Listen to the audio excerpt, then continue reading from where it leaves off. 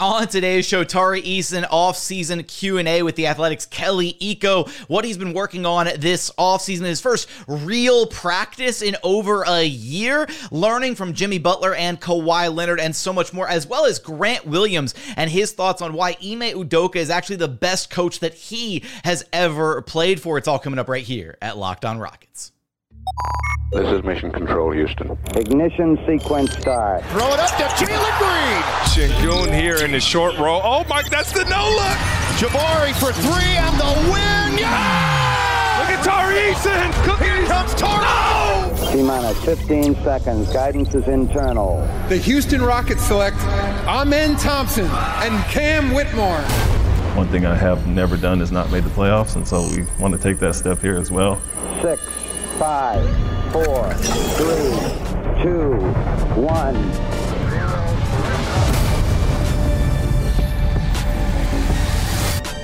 What's up, and welcome to another edition of Locked On Rockets, your daily podcast home for everything Houston Rockets basketball. As always, I'm your host, Jackson Gatlin, native Houstonian and credentialed media member. I'm also the host of Locked On NBA Mondays. Be sure to follow along on Twitter at JT Gatlin, and the show, of course, at Locked On Rockets. Free and available wherever you listen to your podcasts, including YouTube. Go to YouTube, search Locked On Rockets. Be sure to like, comment, and subscribe. And as always, thank you so much for making Locked On Rockets part of your day every single day, whether it's on the way to work, on your lunch break, in the gym, wherever you listen to your podcasts. Thank you for making LOR part of your day every single day. Joining us now is your weekly co-host, the X's and O's man, Ali Khan Bijani, who can track down on Twitter or X or whatever it is these days at Rockets_insider. And today we're going to have our focus set on one Tari Eason, who just did a phenomenal sit-down Q&A with the Athletic's Kelly Iko. I'll put a link to the article in the episode description. And Alikhan, there was a lot of really good information that Tari shared about what he's been working on this offseason, some of the things that he's been up to, some of his goals and everything moving forward as a player. And I'm gonna let you drive the bus here for a moment. Where do you want to go first in this Q&A session that he had with Kelly? Man, I'm going to start off, and people are like, oh, of course he starts off that way. I want to do something on the film. He talked about an area where he's been watching his film and that he's been growing a lot in. And I'm just going to read you the question and answer, and I want to talk to you about it, Jackson. I thought it was really interesting because I think this also applies to Jabari. He said, Kelly asked him, offensively, you were a blur in transition, but sometimes you could have slowed things down and processed them more efficiently in the half court. When you go back and watch your tape, what did you see? Great question from Kelly. Tari's response, quote, playing too upright. That's something I've been really trying to work on. A lot of simple turnovers I had just playing upright, reading the defense. In the NBA, you don't have to necessarily read your man, but read the man after yours. If a guy's in the key for 3 seconds, you know he's got to get out of there, then you drive. Things like that, unquote. To me, that got me the most excited reading this entire article because there's a few things from there. Number one, the concept of him playing upright. When you look at Tari Eason, right, and what his role was last year and what his role will also be this year, he's going to have moments where he can attack off the dribble. Maybe we saw that in Summer League. They want to see how he does in kind of some pick and roll or easy pick and roll situations, right? Empty corner actions where there's the help defender right there adjacent to him. But I think you're going to see a lot of situations where he's going to attack off the closeout. And he has to be ready, not just ready in terms of ready to shoot, right, be in a stance, but also in a stance of how to attack, get low, right? How you and I talked about a few episodes ago of Jabari getting low in Summer League and getting past his defender. Same with Tari. He talks about he's playing too upright, standing too tall. No, use your body, use your strength. It worked for him sometimes because he's just such a bully with the ball that he was able to just kind of muscle past guys at times. But I think we did start to see that a little bit in Summer League, right, where he was able to be a little bit more, I don't want to say, wiggle doesn't really feel like the right word, but it felt like he was able to be a little bit more like, I don't know, slithery on some of these drives where he was getting lower and he was able to get past defenders rather than having to work so hard to body past defenders. He reminded me a lot of Eric Gordon on his drives. And I think it's an interesting comparison because the way Eric used to do it, or still does it, is Eric gets low, and then when he gets to where he wants to in that spot, instead of going up and going under the player up towards the rim, he uses his broad shoulders to push off, right? A little bit, create some separation. That's what Tari did a little bit in the summer league. He got low, then he used his shoulder, used his big body, his big frame, upper body, got some separation, put the shot up. Got a few and ones, as we saw in summer league, just by doing that same exact thing. So I think that's something that I think is really exciting. The last thing he said, you don't have to read your man, but read the man after yours. That's something sometimes that some of these NBA players don't even acknowledge until the second or third season. He's already doing that. He's working on that. He already recognizes that, hey, I just have to make sure that the low man, right? It's all about the low man. I have to make sure the low man is going to be in or out of the play before I make my read. So that's some really good stuff, and that already tells you that they're already watching film with him, and they're working on how he needs to be able to process when he attacks and puts the ball on the floor. You know, we've seen some brief little glimpses of some of the elite pro runs that our good friend of the program, Aaron Miller, has been conducting. And in some of those clips, we're able to see Tari and some of the moves that he makes on the floor. And he does look quite a bit more fluid with the ball in his hands. There's a few moves that he has. He had one where he had the ball like baseline, drove in, had a between the legs crossover, pulled the ball back, and went into a mid-range turnaround fadeaway. And while we don't exactly want Tari like pulling up for mid-range turnaround fadeaways like during the regular season as like a go-to, shot for him, that we don't necessarily want that in his shot profile, seeing that he has the ability and the comfortability to put the ball on the floor and do stuff like that is going to mean a lot for his game moving forward. Because at this point, we talked about this the other day, we still don't know what Tari is or can be, right? There's so much left kind of unexplored in his game that I almost feel like myself and many others have done kind of a disservice by basically just labeling him or kind of painting him into the corner of being a 3-and-D type guy when we might not have even scratched the surface as to what Tari Eason can be as a player. I like to consider him ceiling ambiguous, as in like we don't know, like you said, what his ceiling is going to be. I think he could have the highest ceiling out of their core six. He could have the lowest ceiling out of their core six. But I tend to lean towards this guy has the body and the size to be one of their best players, right? But I think he, in terms of two-way ceiling, definitely, right? And so I'm really excited for him. I mean, we talked about it a few episodes ago when we were going over his tape in Summer League, but he looks really good, man. And it goes into something else that he talked about, kind of what Coach Ime Udoka's role wants him to be. Jackson, you remember he talked about this in the article, right? Do you want me to say the quote, or do you have it in front No, of you? You go for it. You got it. Yeah. Well, Kelly asked him, you also got to spend some time with Ime Udoka, someone who emphasizes defense. What have those early conversations with him and the new coaching staff been like? And Tari said, just be vocal, be in the right spots, things like that. As far as my defensive approach, they want me to be locked in. We have an older team now. So for me to be on the floor, I have to be one of the best defenders on the floor at all times. So just really be honed in on defense. That's the biggest thing. Being able to knock down a consistent shot and play defense, unquote. That's it, man. This guy gets it. He knows what he needs to be able to do. He knows his role. He knows how to be successful in that role. Just after I finished talking about boxing him in as a 3-and-D guy, he comes out with the quote and he says, yeah, I'm going to be a 3-and-D guy. That's clearly how he's going to get on the floor, how he's going to earn minutes with this team, this iteration of this team starting this next season, right? He knows he has to be a good defender. And what was funny when you were talking about the offensive side of things, right? Reading where that next guy is going to be, it actually made me think about his awareness defensively of all things, right? Because his awareness and being able to read and understand rotations is also going to impact his ability on the defensive end. That was something that we saw a lot this last year, where guys just, they didn't know how to anticipate at times defensively. And so it makes me think that not only is he learning where guys are going to be, how they're going to rotate, and how to counter that offensively, that'll help him grow on the defensive side of the ball, understanding where and when he needs to be in certain spots on the floor.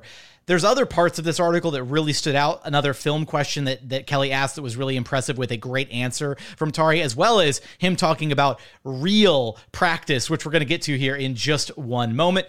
First, today's episode is brought to you by Ibotta. Are you finally taking that summer vacation that you've been planning, but you're dreading buying all the different necessities that you need before you take your time off? Look, it's time to stop spending your hard-earned money without getting anything in return. Enter Ibotta. Ibotta gives you cash back on hundreds of grocery items, from produce to personal care to pantry goods, so you can make sure that you're beating inflation no matter what you are purchasing. Just link your loyalty account or upload your receipt after you shop and get your cash back. It's that simple. Other apps give you points that don't really amount to much. With Ibotta, you get real cash back that you can cash out to your bank account, PayPal, or even gift cards. You can earn cash back on hundreds of online brands and retailers too when you start with Ibotta, including Lowe's, Macy's, Sephora, Best Buy, and so many more options. Right now, Ibotta is offering our listeners $5 just for trying Ibotta by using code LOCKED when you register. Just go to the App Store or Google Play Store and download the free Ibotta app and use code LOCKED. That's Ibotta, IBOTTA, in the Google Play or App Store, and use code LOCKED. And continuing on here at Locked on Rockets, your daily podcast, home for everything Houston Rockets basketball. Now, elsewhere in this Q&A, Kelly had the chance to ask Tari. He said, from a film standpoint, the amount of attention to detail it takes to be a successful NBA player is large. You spent a lot of time breaking down film with assistant coaches last season. How much of that do you do on your own? Do you watch any other players? Tari's answer I thought was really interesting. He goes, this summer I've watched a lot of film, watched a lot of Jimmy Butler, a little bit of Kawhi Leonard, but I watched a lot of my film from the season, things that I can improve, little things I watch with me or my high school coach. He lives out here. I'm watching film a lot more this summer. And then he also gave the point about, standing up too straight, playing too upright, before kind of building on that part of his answer in the follow-up question from Kelly.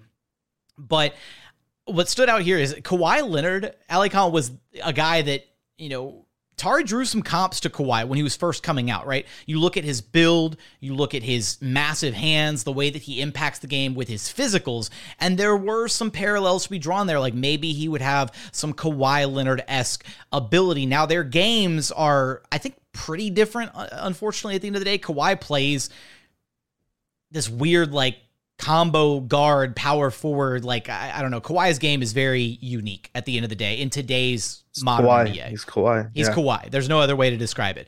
But when you look at their physical gifts, when you look at what both of those guys can do on the floor, and then especially from the defensive side of things, I think that easily you can see a world where Tari Eason has a ceiling that at least looks like Kawhi Leonard defensively. He may not ever become that polished and that much of a go-to number one option scorer offensively, but if he can have a Kawhi Leonard level of impact on the defensive side of the ball, that is an all-NBA caliber player by itself, regardless of what he becomes offensively. There was this thing that existed when he played with the Spurs, this moniker. It was called Kawhi Island.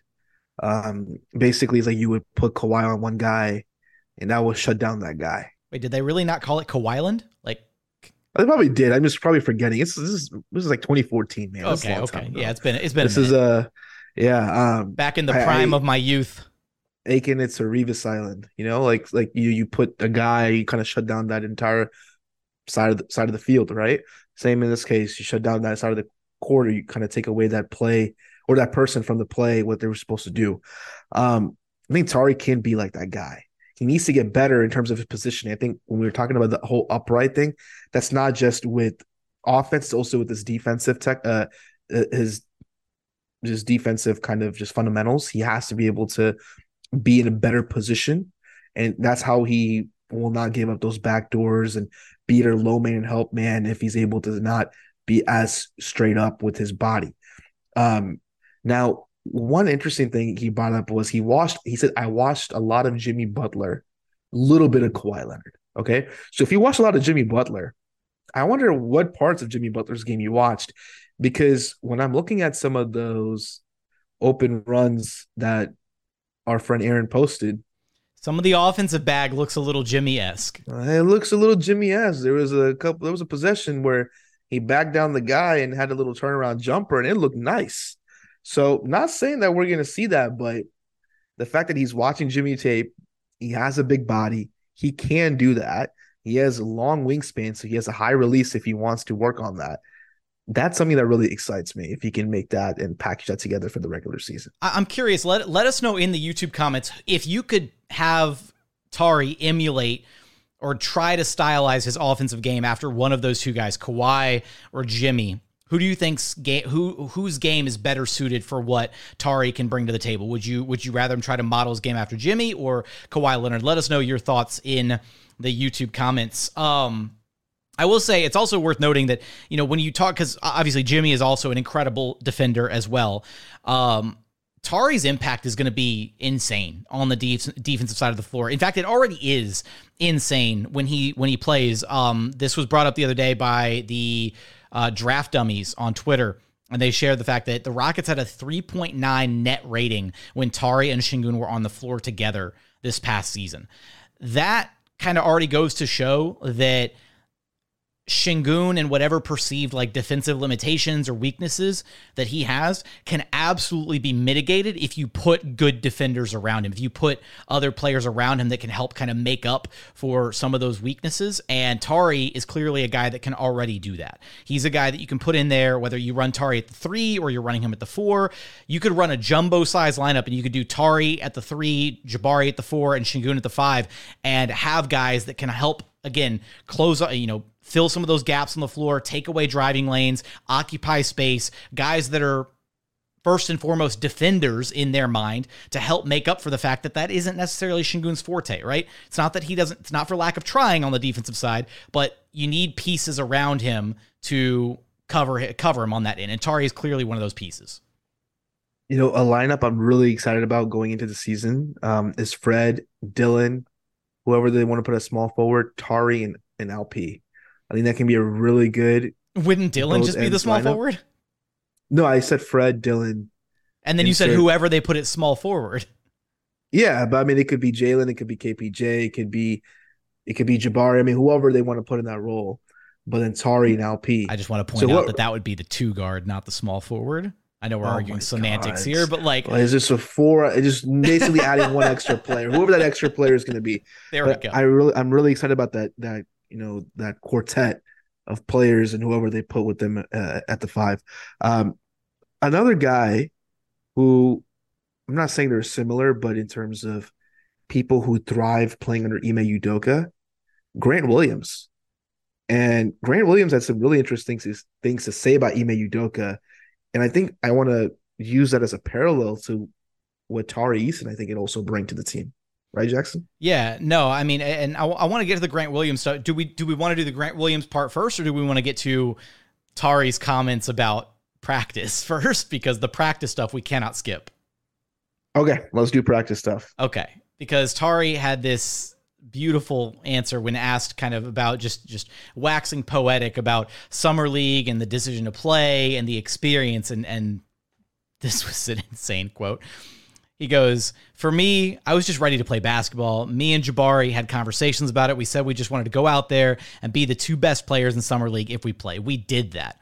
As far as playing, I love to play. Any opportunity I have to play, I'll play. I actually wanted to play more." And we know, I've mentioned on here that both Tari and Jabari were upset that they got shut down. They wanted to keep playing, but the Rockets were like, no, you guys are done. Tari continues on to say, "Our plans were to win the whole thing. They got to the championship without us. It was a really good Summer League team. I can really say that. The difference from last year and this year's practice, the intensity, guys getting after it, diving on the floor, it was a real practice. It felt like a real practice, like I was almost back in college. I told the guys before we even got there that it was a really good team, so credit to those guys as well." I just want to point out that Tari Eason had an entire season of NBA basketball under his belt and had to highlight the fact that this was the toughest practice that he had since his college days at LSU. Now, what does that tell us about what his rookie season was like, Ali Khan? They were in real practices, man. Look, I'm going to be that guy. It's a new season. We get rid of last season. We don't talk about it. We're focused on what's going into the season. But, man, when you talk about Jabari and Tari, and Ty and just how the development was last season and everything. A quote like that can't be just swept under the rug. I'm going to choose to look at it from you know what he shared, and in that quote, right? He said, guess what he said? Do you remember what he said? It's the key words here. He said, "Guys were getting after it, Ali Khan." They're not getting after it like they're supposed to. Oh my God, he did say guys getting after it. He said guys are getting after it. Steven Silas made an impression on him. Clearly, that's all I can say. Clearly, yeah. Absolutely. All right. No, look. He did say that in his quote that they were a good summer league team and all this stuff, but the practice, the intensity, that's all credit to Ben Sullivan, all credit to the coaching staff who was there in summer league, and credit to Ime Udoka for trying to establish a culture already with the summer league team throughout offseason workouts, and it's going to continue going into the season from what you and I have heard so far. No, absolutely. And there is a guy that you already kind of pointed out earlier. Jumped the gun a little bit. We did this out of order. You're the worst.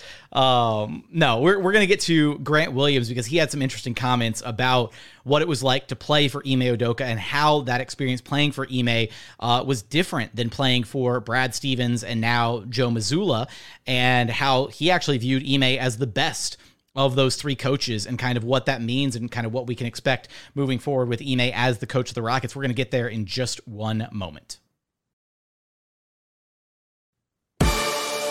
And final segment here at Locked On Rockets, your daily podcast home for everything Houston Rockets basketball. All right, so Grant Williams recently joined JJ Redick on his podcast, The Old Man and the Three, and the two got to talking about Grant Williams' experience with the Boston Celtics. And JJ Redick asked him a really good question about being coached by Brad Stevens, Ime Udoka, and most recently, Joe Mazzulla. And his answer was pretty insightful.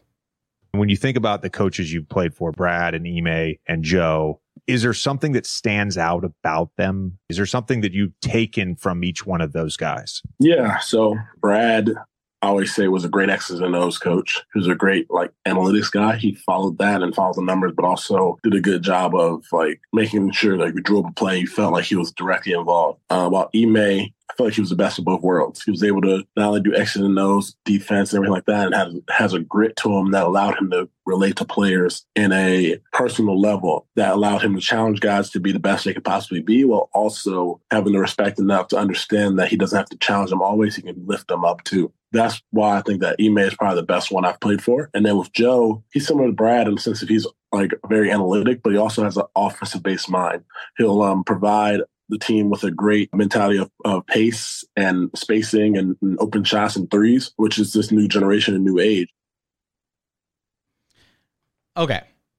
So, Alicon, the thing that really stood out there when he's highlighting the differences between the three coaches, and it's worth noting that all three of these coaches had an immense amount of success with this kind of iteration of the Boston Celtics, right? With Jason Tatum, Jaylen Brown as the two best players, Marcus Smart a part of that core, yeah. Grant Williams part of that core, all these guys. The way he said that he is able to challenge players, but also lift them up and connect with them, right? And that level of, he talked about the grit and being able to relate to players and all that, that's something that no matter how good you might be with as a coach, you might know all the X's and O's in the world, you might be the smartest guy in whatever room you walk into.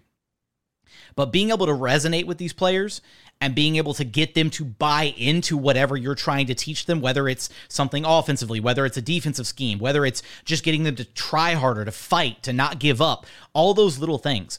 That's what it feels like Ime is going to be able to bring, as well as being a bona fide, qualified head coach in those other facets of the game, knowing the X's and O's, all of that. But as a former player, being able to get those players to buy into the message that he's preaching as their leader, as their coach, is going to be invaluable. And it's really what's felt like has been missing for this Rockets team for a few years now. I really liked how Grant talked about how he utilized, Grant talked about how Ime utilized grit and had that grit to be able to not only connect, but then also leverage the X's and O's and other acumen that he had. And he noticed how he went out of his way to mention the defense, right? He mentioned the defensive X's and O's. With Joe, he mentioned the offensive principles. With Brad, he talked about how after timeouts and getting him into position and all those things, which we know Brad Stevens to be an excellent tactician. But to go out of his way to mention Ime, not only with the X's and O's, but with the ability for defensively to do that. And then also have that divide of knowing, hey, this moment I have to be a motivator through uplifting and optimism and confidence. And the other one, I have to, get these guys in check and let them understand, hey, what you're doing is not right, and put them in better positions. That's great to hear. And I think for players like Jalen Green, Jabari Smith, who have these expectations over them, and you're expecting to take these next steps, to have that kind of guy to push and pull buttons, right? To push and figure out when to take a step back. That's going to be such a big key for them moving forward. And I'm really excited to see how he can really mash together all these different personalities. We talk about 6 different players in their core 6. Each of them has a different perspective on the way they viewed basketball and their role on the court.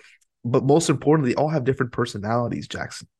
And it's a job to be able to mold those different personalities. And from the way Grant talks about him and what we saw in Boston, he can do a good job of that. It may take a few months, but the excitement for Rockets fans should be there that this guy has done it before. And with this type of team, he can do it again.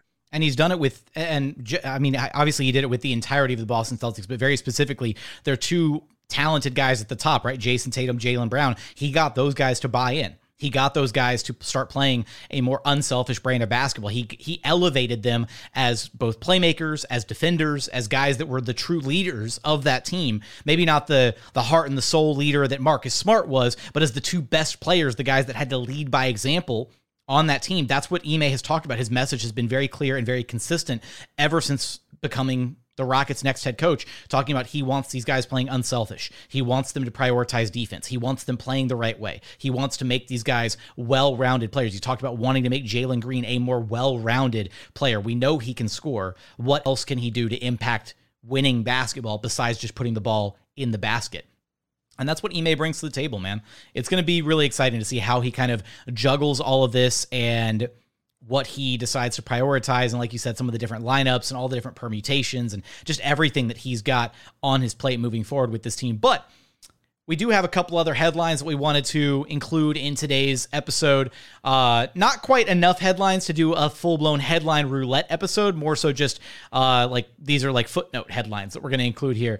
So first of which, the Rockets did actually bring in, they officially signed 5 new names. So these are a combination of an additional 2-way spot as well as training camp deals that they decided to bring in guys that you'll be familiar with because they played on the Rockets Summer League team. So, well, 3 of them did. So the Rockets are signing, or have signed, I should say, Nate Hinton, Matthew Mayer, Joshua Obese, who was not on the Summer League team. Jermaine Samuels Jr. locked down the Rockets' 3rd 2-way roster spot. And then Nate Williams. So the Rockets bringing in 5 names. Those are guys coming in, basically training camp type deals to be on the roster, guys that they'll be carrying at least through training camp more than likely. I believe the Rockets have 2 more slots that they can carry right now, Alicon. I think they've got 2 more like regular roster spots open, if I'm not mistaken. I would have to go back and double check. I just want to make a quick comment on those guys you mentioned. Jermaine Samuels was somebody who impressed them before and during Summer League. He is somebody who is a name to watch for me because the coaches, especially the coaches who worked with him in Summer League, really liked him. And I think that's just a guy who can watch if he can knock down some shots and continue to play some good defense. Could he earn himself a 2-way spot? Even potentially could he earn himself something much better? So let's see what happens, but he is a name to watch. And it's worth noting that even though Samuels has the 2-way spot right now or has the 2-way contract, those 2-way contracts are so fluid. They don't impact the bottom line hardly, right? So it's it's one of those things where right now it's Samuels, it's Trevor Hudgens, and it's Darius Days. It could be all 3 of those guys once we get to opening night. It can shift. It could be none of those 3 guys by the time we get there. So the 2-way spots are very much still up for grabs. It's just that's where the Rockets have those 2-way spots allocated at this current point. So some names to watch out for. I'm glad they wanted to bring back Matthew Mayer too, right? Like just having a guy that is that big, that is able to shoot the ball as quickly as he can, kind of a dead eye shooter, but also not just a shooter, right? We've talked about this. It wasn't just Gary Bird, where that's pretty much all Gary Bird could do on the floor. He was a hustle guy, and he was a guy that could come off screens and shoot. Mayer's a little bit taller. He can rebound, and he moved pretty decently on defense as well. So I kind of like the thing with Matthew Mayer. Yeah, the thing with Matthew Mayer, man, offensively is what can he do besides the things we know he can do? And I know that sounds really like cliche or like basic, but what I'm trying to say is we know he can shoot the ball. When he gets the ball, he puts the ball up. But how can he shoot the ball within the movement of within the flow of an offense? Is he coming off of actions and off of pin downs and knocking down shots? Is he standing in the corner or top of the key and spacing properly and knocking out shots? Or is he running to the ball and getting the shot and putting it up? So those are the types of things we have to be able to see. It's good you can knock down a shot, but can you knock down a shot and play within the flow of the offense and also be serviceable defensively? And that's going to be the key for him to be able to earn himself either a two-way spot or at least a chance to play with a G League team going into next season. Our second of three headlines here at the tail end of today's show.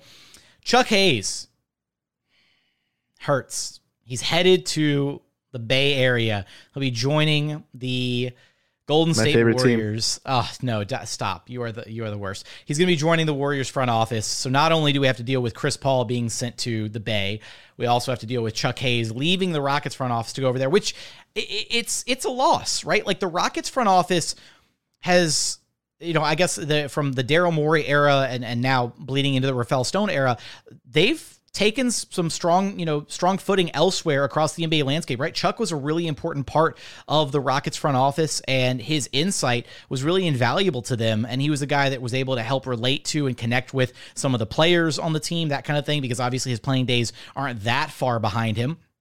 And he's a guy that a lot of people in the organization have the utmost respect for. So losing him hurts, and it does kind of add to a little bit of that maybe that brain drain where the Rockets front office, 5 years ago was maybe one of the best front offices in the NBA with a bunch of really bright up and coming minds and a lot of really, involved former players, scouts, personnel, player development, all of that. I say player development, that's coaching. Sorry. Didn't mean to include that one. That's a buzzword. But losing Chuck, kind of hurts the front office a little bit. So obviously wish him the best of luck in his endeavors in the Bay. Hopefully not too much good luck over there for the Warriors. But sucks to see Chuck go. Hey man, you shut me down when I said that I'm a fan of the Golden State Warriors. Don't make me wear my Golden State Warriors shirt next week on the show, man. All right. We already know you're a Grizzlies fan. Hush. I'm wearing my Warriors shirt next week on the show. Oh God, he's gonna do it, and it's gonna be the worst. All right. One real quick thing about Chuck Hayes. Okay. Cool. Not only was Chuck Hayes one of my all-time favorite players, and I had a very much like, oh my God moment when I first met him at Toyota Center. When I used to attend games, he was a very impactful person in that organization. His voice really mattered. He was the assistant director of pro player personnel. He started off as a scout. He had a lot of really, really important insights for this team. And I think this is a really good opportunity for him to be able to move up and get an opportunity to be, in a position where he can be in charge of an organization. And I wish him nothing but the best, because Chuck Hayes is a great person in a basketball mind. And I'm really, eager to follow him in his career. Shout out to the Chuck wagon. It was cool, like meeting him for the first time at Toyota Center. I met him years ago at the airport, back when the Rockets Mark Berman? Playing... Are you Mark Berman or something? No. This was, oh man, it was so funny. No, he was getting ready to fly out. He had just gotten signed to a 10-day contract with the Rockets. This was like tail end of his career. And this was like at some point in the James Harden era, and he got signed to a 10-day contract. And I remember he was flying out. The Rockets had a game against the Clippers like the very next night. And he was flying out to LA to go join the team because they just signed him to a 10-day deal. I don't think they ever like re-upped the 10-day deal, but I remember seeing him in the airport with my dad going, and I was like from far away, I was like, Dad, I think that's Chuck Hayes. And he was so like wholesome, and like I ran up to him and I was just like this eager little kid, like so excited to meet him. And I just ran up to him. I was like, Chuck? And he was like, yeah, what's up, man? he had like nobody around. Like it was, late night at the airport, and Chuck's a big dude, but he's not like a, massive 7-footer. You get a picture with him? I did not get a picture with him. I wish I did. I don't have a picture with him either. Like, so there's just for Rockets fans, it's like his journalism code. We don't take pictures with anybody we meet.